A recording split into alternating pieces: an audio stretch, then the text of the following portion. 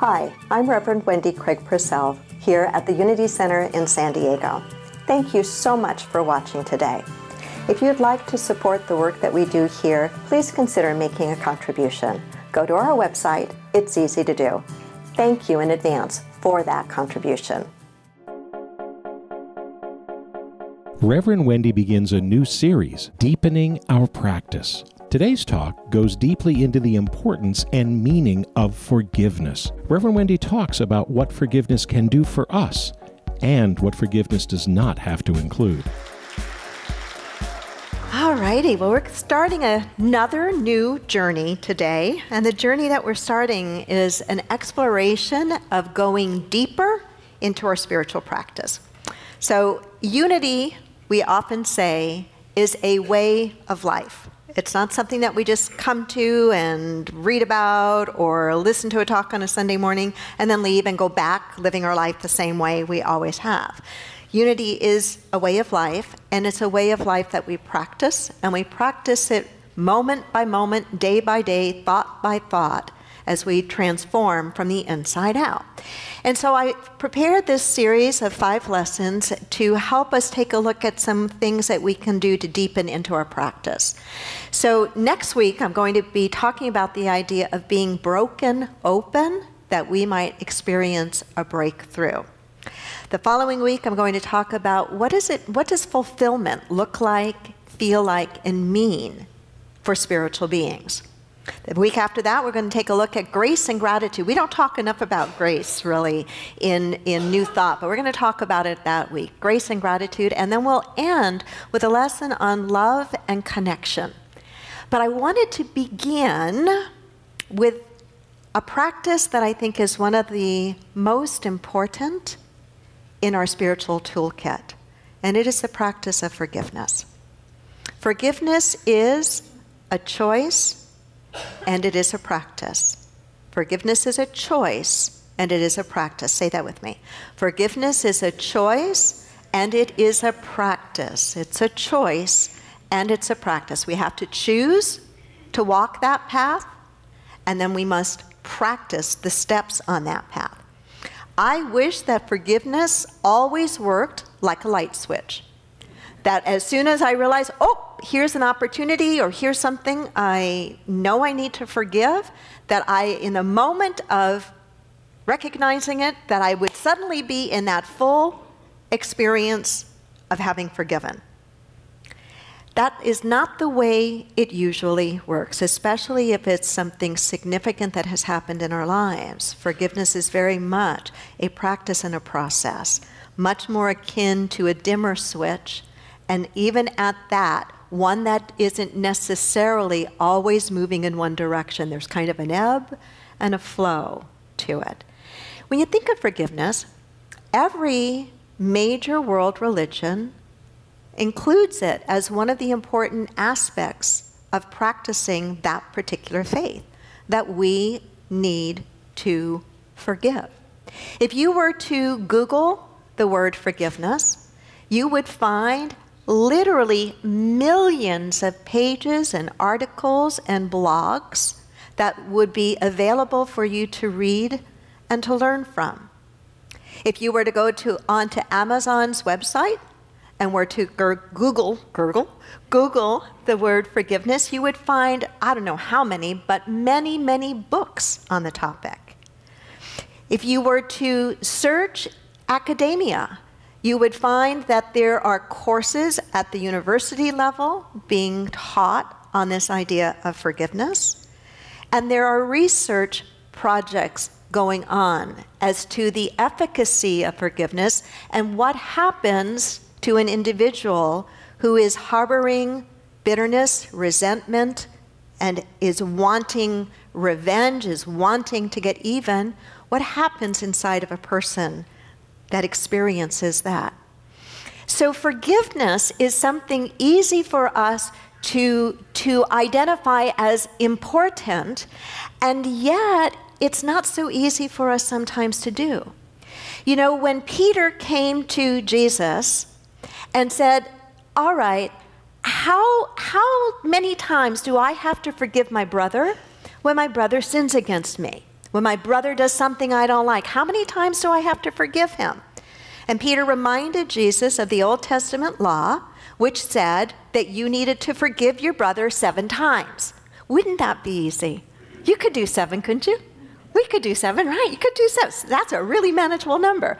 But you know, Jesus really represents an evolution of spiritual practice and understanding from the Old Testament concept that was much more an eye for an eye, a tooth for a tooth, a black and white kind of literal authoritarian practice.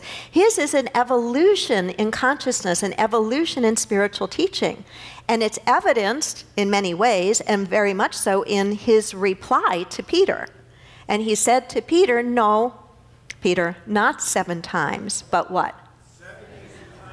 70 times 7. Do the math. How much is that? 490 times. That is a much bigger number. Would you not agree? But do you think that even then Jesus was saying, okay, Peter, 490 times, then you don't have to do it anymore? Do you think he was saying that? No, he wasn't. So in the Bible, numbers usually represent an idea. They're symbolic, and the idea of 70 times 7 is the idea of you do this, whatever this is, until it is done, until it is complete. So I think I'm safe in assuming that all of us in this room recognize the value and the importance of practicing forgiveness, the value and importance of releasing resentment, of moving beyond bitterness, of moving beyond the tendency to want to get even. And yet, how many of you, like myself, sometimes still struggle with it? Raise your hand. That's probably a lot of us. And have you noticed that the practice of forgiveness runs along quite a continuum? Haven't you had the experience that some things in your life are much easier to forgive than others? I know I certainly have. I was thinking about this last night. I was thinking about there have been times in my life that practicing forgiveness required a little bit of digging, like times that rumors fly or unfair or untruth comments are made or gossip is happening in the church, or I know, hard to believe, right? Or walking out one day, our front door, and not seeing my husband's truck. It had been stolen right from the front of our house. This goes back years ago. Practicing forgiveness took a little bit of digging around that. Took a little bit of digging, a couple of business kinds of things I've been involved in that were not honest and that went sideways. I wasn't told the truth. Took a little bit of working with that. But then there are those in my life, and I imagine in yours as well perhaps, that have really required what I call the deepest dive in, the deepest dive to forgive. Those kinds of things that maybe tear your entire world apart. There have been just a couple of times in my life, both personally and professionally, where I have truly been betrayed, and man, that hurt. And man, that was hard to find a way to be with that and to move through it and move beyond it. To not stay stuck, to not stay angry, to not want to tell the whole world, but you just don't understand. Let me explain what really happened. Nod your head if you can relate to any part of that, right? But even deeper still, the times in my life where alcoholism, incest, rape, sexual abuse impacted various members in my family, and having to find a way to move through those very heavy, very difficult, gut-wrenching, soul-wrenching experiences, knowing that even there I am called to find a way to forgive. And sometimes, especially in those very deepest experiences, the first step for me would have to be the step, God, help me just want to forgive, because I'm not there right now. It hurts too much to see what was done or how it's impacting this person, or that there's not a recognition, there's not an apology, there's no accountability, there's no trying to acknowledge the tremendous harm done from the other side.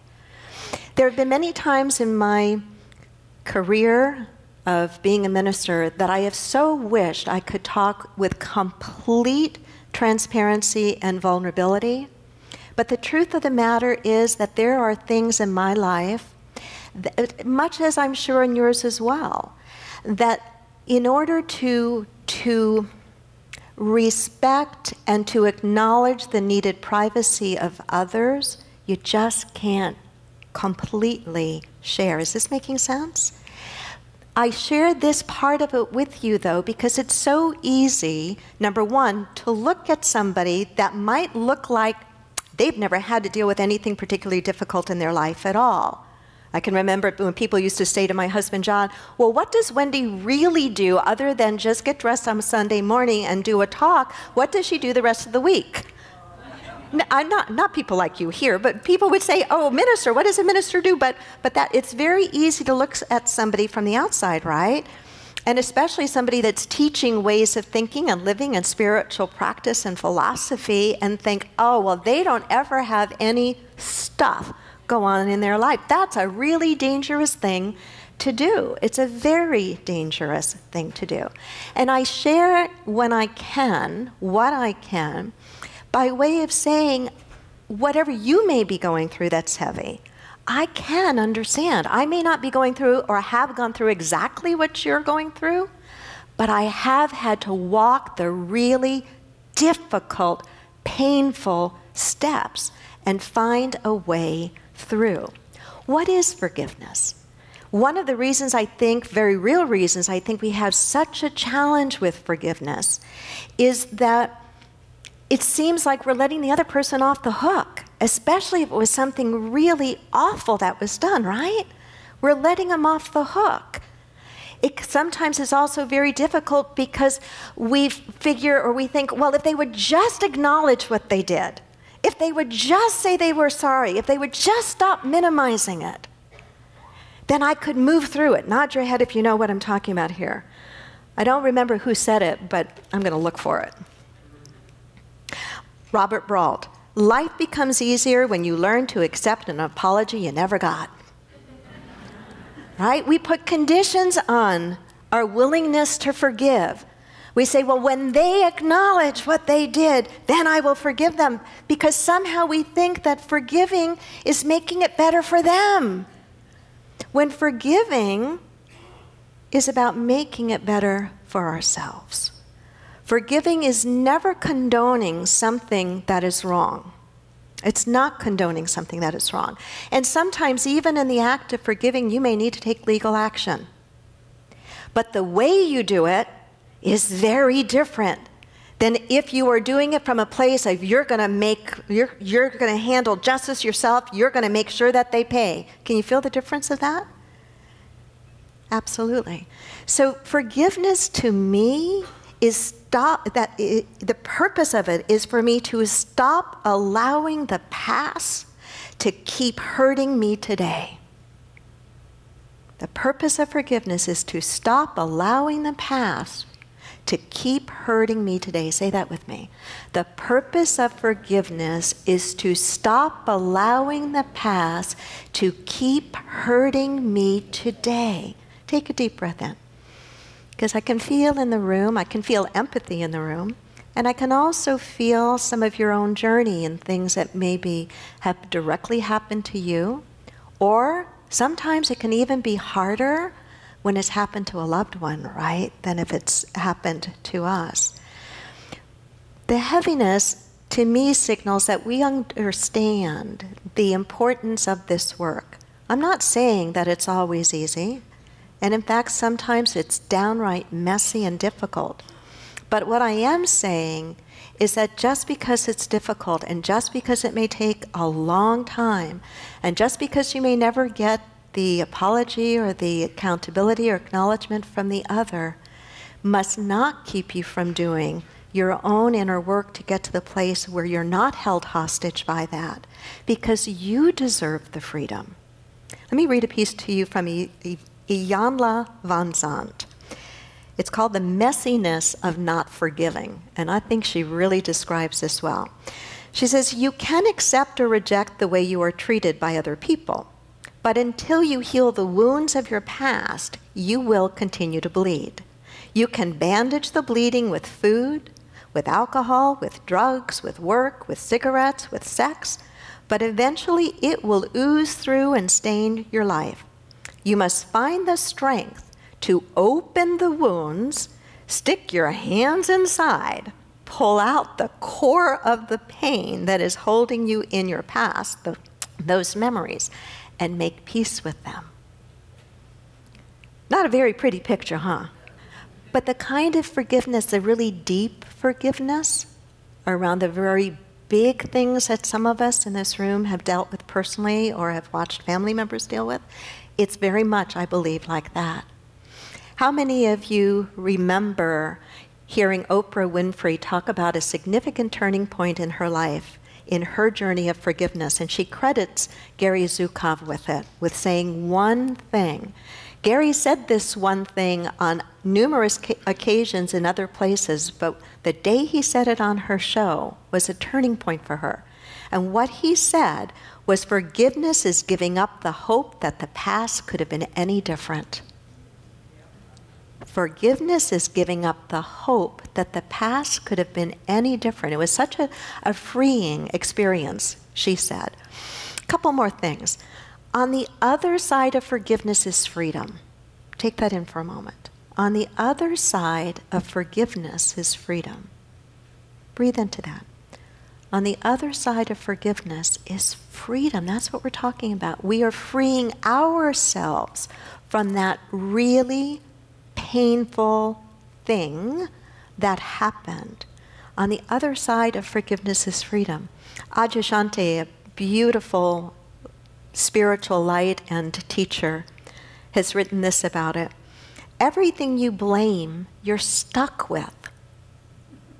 Think about that. Everything you blame, you're stuck with. Bless it. Wish it well. Wish its own freedom. And it will be very powerful in the way that it will not come back to you. If you don't forgive it, if you don't bless it, if you don't wish it well, the energy will just be magnetically drawn back to you because it's looking for resolution. It's looking for resolution. All negative energy that we've inherited is there because it's looking for resolution. So maybe that's a phrase we can hold in our mind when we're feeling kind of stuck. What's looking for resolution here? And remember that on the other side of forgiveness is freedom. Another piece similar to that is that on the other side of forgiveness, the forgiveness work we do, on the other side of forgiveness is self-care and self-love. We're finally saying deeply to ourselves, I am not going to hurt over this anymore. I am not going to give up the joy and the possibility of today and tomorrow and the next day over that. I can't change that, but I can certainly claim how I'm going to be with it from this moment forward. And if we really do trust in this idea of the presence and the power of spirit, by whatever name we want to call it, at work for the highest good of all concerned, somehow, some way, the one who's done wrong to us will have an awakening moment or something that's going to shift them to a place where they have learned from what they have done. They may never come back and say sorry.